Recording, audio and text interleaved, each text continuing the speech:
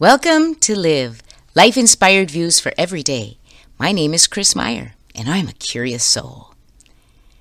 Last year, my husband Donnie and our daughter Maria attended the funeral visitation for a woman who had been my colleague and our daughter's 5th grade teacher. Mrs. Johns was beloved by her students. Finally, we were next in line to greet her husband Wayne, and through tears and sobs, Maria said to him, "Mrs. Johns saved my life." She had come through a difficult and painful time in 4th grade the year before. But Maria remembered during her first conference, Mrs. Johns said, "Everything Maria says is a pearl." The power of words and the love of a teacher to heal wounds.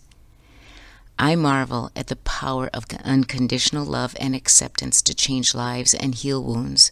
Our daughter's life is an example.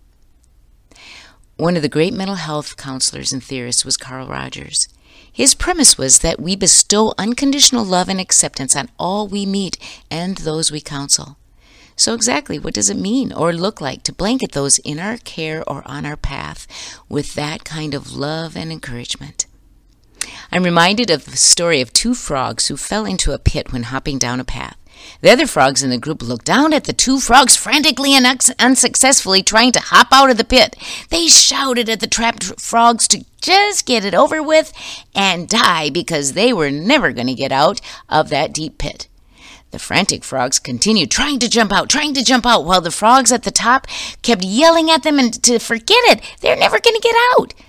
At last, one frog just lay down and died. The other frog continued to try. He jumped. Finally, he jumped out.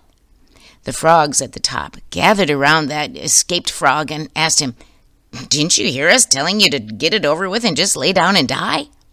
To which the liberated frog replied, "Oh, that is what you were saying. I'm almost completely deaf, and I thought you were encouraging me." Again, the words are a powerful vehicle. They can give life, or they can take it away. We have grown to fear those around us, often holding back expressions of kindness, validation, or even existence of the other person in our midst. We will never know what was in the mind of the gunman who took the lives of 2 teachers and so many children in Texas. We will most likely not know or understand the wounds that he had incurred during his life. But who knows what might happen if we show kindness to someone who has hidden anger or wounds? Could we possibly prevent an action that could cause harm to so many? It often does not take much to save a sad life that is hanging by an emotional string. Just some acceptance and a smile can give a sense of worth and validation to a person. We just never know. So be kind whenever possible, and it is almost always possible. The other day, while checking out in a store, the cashier had scarred cuts on her arms, tattoos adorning her skin, and greasy hair with loads of black eye makeup around her eyes. But when I smiled and talked to her, she smiled so kindly back to me.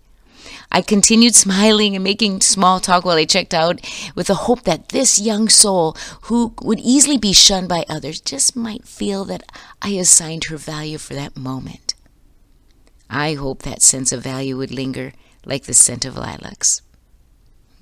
One more story. John Bullock was an author. He was sitting on a train one day when a drunk man plopped into the seat next to him. The drunk man reached in his pocket, pulled out a flask, and asked, "Would you like a drink?"